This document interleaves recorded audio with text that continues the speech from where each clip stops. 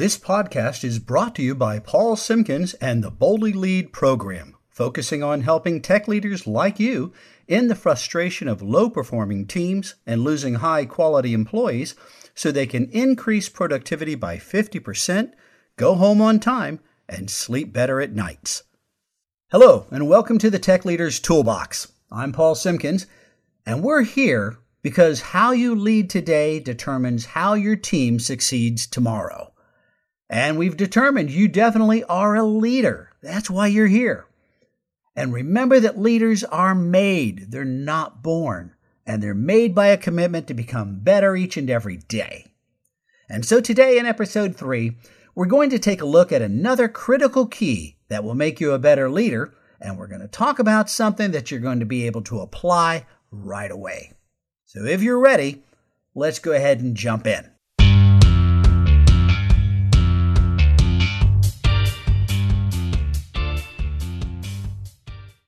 So you're here and you're in the perfect place if you want to know the secret to teams that perform with excellence and go the extra mile, and you know that it starts with you.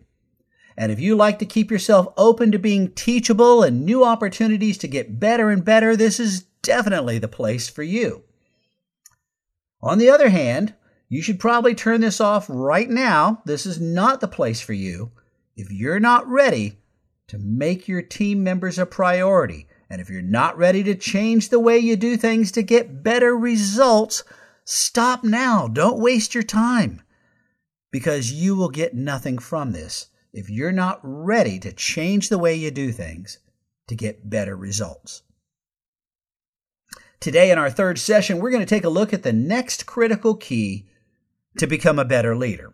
And as I promised, I'm going to give you something you can apply right away. This is going to be the easiest thing you've ever applied. That's how incredibly easy it is, and it's going to get you on track to fulfilling the concept that we're going to talk about today. Now, remember in episode 1, we talked about caring for people. They want to know that you authentically care for them and that they matter. And remember that unless they know they matter, nothing they do will matter. And then we also talked about communicating with people.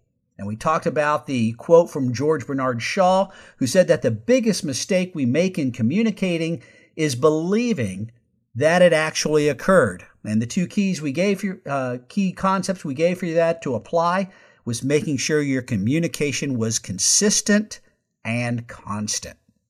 So what is key number 3?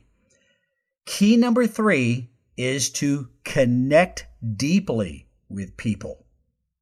And actually, it kind of works, as they like to say, symbiotically with communicating. They mesh together. And while communicating is essential, connecting is critical. Leadership expert John Maxwell defines connecting as the ability to identify and relate with people. But why is that important? Well, there's actually several reasons why that is so critically important. See, first of all, connecting with people is trust demonstrated. So we've been taking the time. When we care for people, we open the doors to trust. When we communicate consistently and constantly with them, it allows them to become a little bit more vulnerable. It opens up that trust window even more. Here, when we're connecting with people, that's the trust demonstrated. Because connecting with people means that you have to open up yourself to them. They've got to open up themselves to you. You are finding things that you can share in life with one another and what you do. Now, again, we're in a business environment, so I'm not talking about, any kind of, holding hands and sitting in a circle and singing Kumbaya or anything like that. I'm talking about relationships where y'all can work effectively together, because I will tell you this, and this has been proven true again and again and again. You cannot work truly, effectively, and optimally with someone you don't trust. If you don't trust them, that becomes very clear to them, and they will not trust you. and you will not be able to move forward. You will not be able to get better, and your team will not perform more effectively and more productively because you don't trust each other. Connecting with people demonstrates that trust because we are being more open and we are sharing more of ourselves.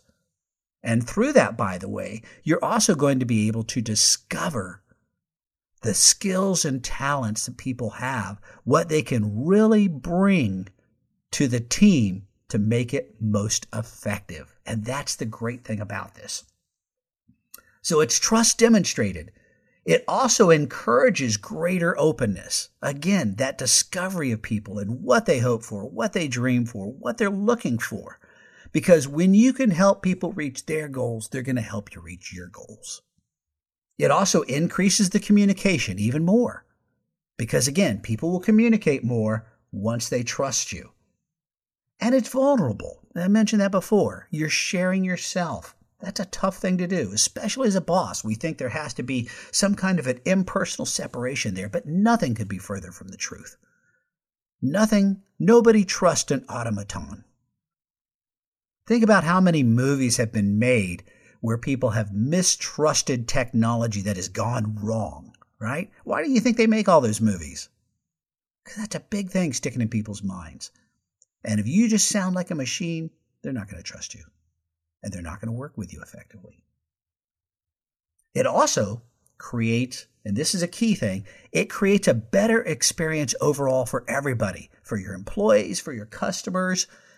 Everyone gets a better experience when we connect with people. And let me give you an example of that. I like to use this one a lot. You may remember the late Whitney Houston, singer. She came out with a song many years ago called The Greatest Love of All. She recorded that song. It quickly became a number one hit, and it was top of the charts for weeks and weeks and weeks. Everybody raved about that song.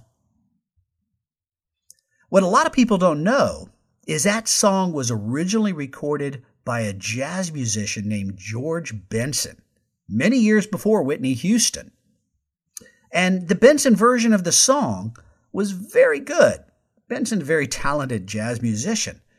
But it was never quite the hit that the Whitney Houston version of the song was. Why? It was the same music, same lyrics. What made the difference?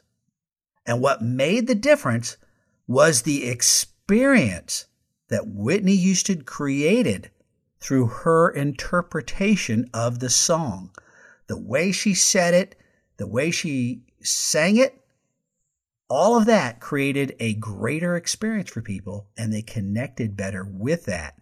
And that's what made it a number one hit. I'll give you another example from my personal history. A project that I was working on, I had an opportunity to do a proposal for a team of managers for a project that I was going to be given the lead on the project if this proposal went well. And I was so focused on what I had to say in my project presentation that when I showed up before this team of managers to do my presentation, it was meant to be somewhat interactive, and I didn't really pay attention to what was going on in the room. I didn't pay attention to what they had to say.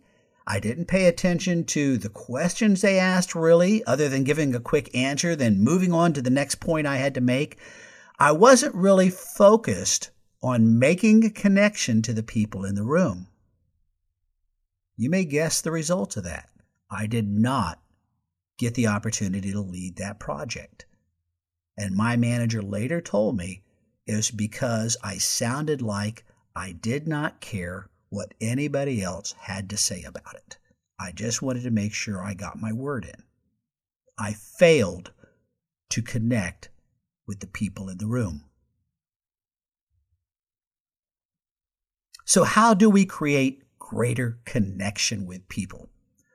I'm going to give you a takeaway here. This is something, again, that you can apply right away, and you are going to find that this is absolutely the easiest thing in the world to do. People connect primarily on common ground. the things that they find they have in common with one another. And what makes this so incredibly easy is that with just a few questions, you're going to find all kinds of things that you have in common with other people. And here's a key to this. Remember that common ground is always personal, not professional. So you can't find common ground from people just by the fact that you happen to be in the same office space or work for the same company or that you both like programming or you both like gadgets. Take a look at what's personal about them. When I do this in workshops, I'll ask people, everybody around the room, okay, first, for a show of hands, how many are married, right? Hands go up. How many are not married? Hands go up. How many have kids? Hands go up. And usually I'll jokingly say, how many are kids? Right? And see how many hands go up there too. How many like to golf? How many like to play tennis? How many like to go shopping? How many like gaming? Right? And everything, you get hands up. Those are common ground elements. You look around the room, you find things that you have in common, even if it's just the fact that you're both married or that you both have kids. Find the things in common. Those are the launching points. Common ground is the launching point for making better connections with people. Seek the common ground always. Ask questions. Don't do it like you're taking a survey. Casual conversation, ask questions, find that common ground, and you're going to find how quickly and how effectively you'll be able to connect with other people.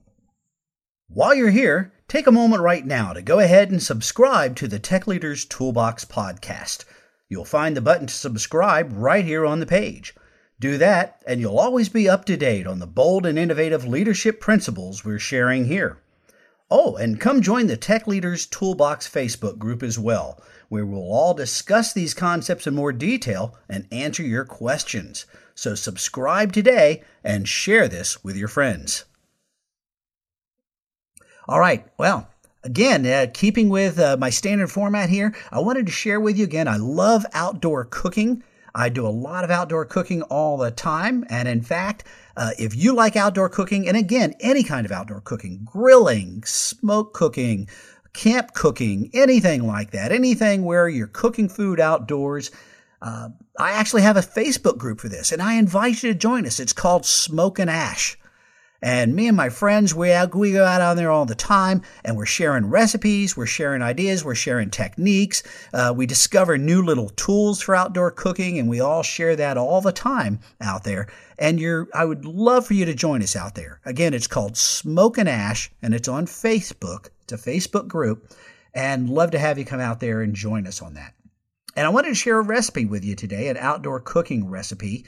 And this is one of the simplest. It's one of the first things. I'm a scout leader, and one of the first things we teach scouts how to make when they're cooking outdoors. And it's called a dump cobbler. It's a nice dessert, quick and easy to make, a dump cobbler. And it's called a dump cobbler because what you basically do is just dump everything in the pot and let it go. So in order to make this dump cobbler, again, I usually will do this. So I'm cooking outdoors. I do this in a Dutch oven. And to make cleanup a little bit easier, I will usually line the Dutch oven with either parchment paper or aluminum foil. And that way I don't have to worry about scrubbing the Dutch oven out later. If you wanted to do this at home, you could probably do this in a deep baking dish, and it would work out as well. So what you're going to do is you need 1 to 2 cans of any kind of pie filling, whatever you like, cherry, peach, blueberry, apple, whatever it is. But you need 1 to 2 cans of pie filling, and you want a box of yellow cake mix. Now, what most people use is that Jiffy brand yellow cake mix. They like that one. Or you could use, in a pinch, you could use an Easy Biscuit mix. That would work as well. So you need a box of that. You need a stick of butter and 1 can of any kind of a soda like Sprite. You're typically not going to use Coca-Cola. It needs to be like a lemon lime kind of thing. Sprite or 7-Up or something like that. So here's what you do. Basically, if you're cooking outdoors, again, you're going to get your coals hot and ready. You're going to take your Dutch oven and line it. And then you're going to pour the pie filling into the bottom of the Dutch oven. And then you're going to take the cake mix and you're going to sprinkle it over top of that. And then you're going to take your butter and cut it up into little pieces and spread it all over top of the cake mix. And then finally, you'll take half the can of Sprite and you'll pour that over top of all of that. And again, make sure you pour it all over. Don't pour the whole can. It'll get a little bit too wet. So pour about half to 2/3 of the can of Sprite and drink the rest if you want. Then if you're doing this in the Dutch oven, cover the Dutch oven, place it with 6 coals underneath the Dutch oven and about 12 to 14 on top. And you're going to bake that for about 30 to 45 minutes or until it's browned on top and bubbly all over. Now, if you're cooking this at home, you're doing this in a deep baking dish. Again, same formula, add your pie filling, add your cake mix and all that. And then you're going to put it in an oven at about 375. And again, you're going to let that bake for about 30 to 45 minutes until it's thoroughly browned on top. And then once it's done, let it cool a little bit and you're ready to go. It's ready to serve. Some people like to take off on that a little bit, add a little cinnamon to it or anything like that, and you can do that as well. That's always a nice touch as well. But it's called a dump cobbler.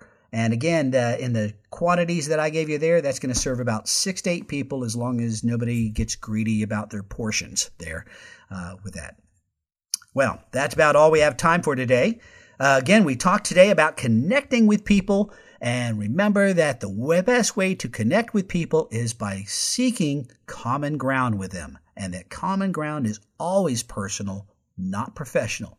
Look for the common ground, and that's where you're going to make your best connections with people. Hey, and by the way, before you go, I want to remind you to be sure to subscribe to this podcast so that you'll know when new episodes come out and you'll be able to join it, and you don't want to miss a one of them. So you can subscribe to this podcast, The Tech Leaders Toolbox. And also, if you have friends that you know of, and I'm sure you do, friends that you think could benefit from this, that would enjoy this, share it with them. The more people we got on board, the more fun this is going to be. So again, Tech Leaders Toolbox, be sure to subscribe. And also look for, on Facebook, look for the Tech Leaders Toolbox Facebook group, where we kind of expand on some of the discussions that we have during the podcast. Be sure and tune in to our next episode. Our next episode, we're going to talk about that final key to being able to improve your leadership right away, to make your leadership easier and more effective. We'll talk about that number 4 key in episode number 4, just coincidentally enough. And we'll see you the next time. Bye-bye.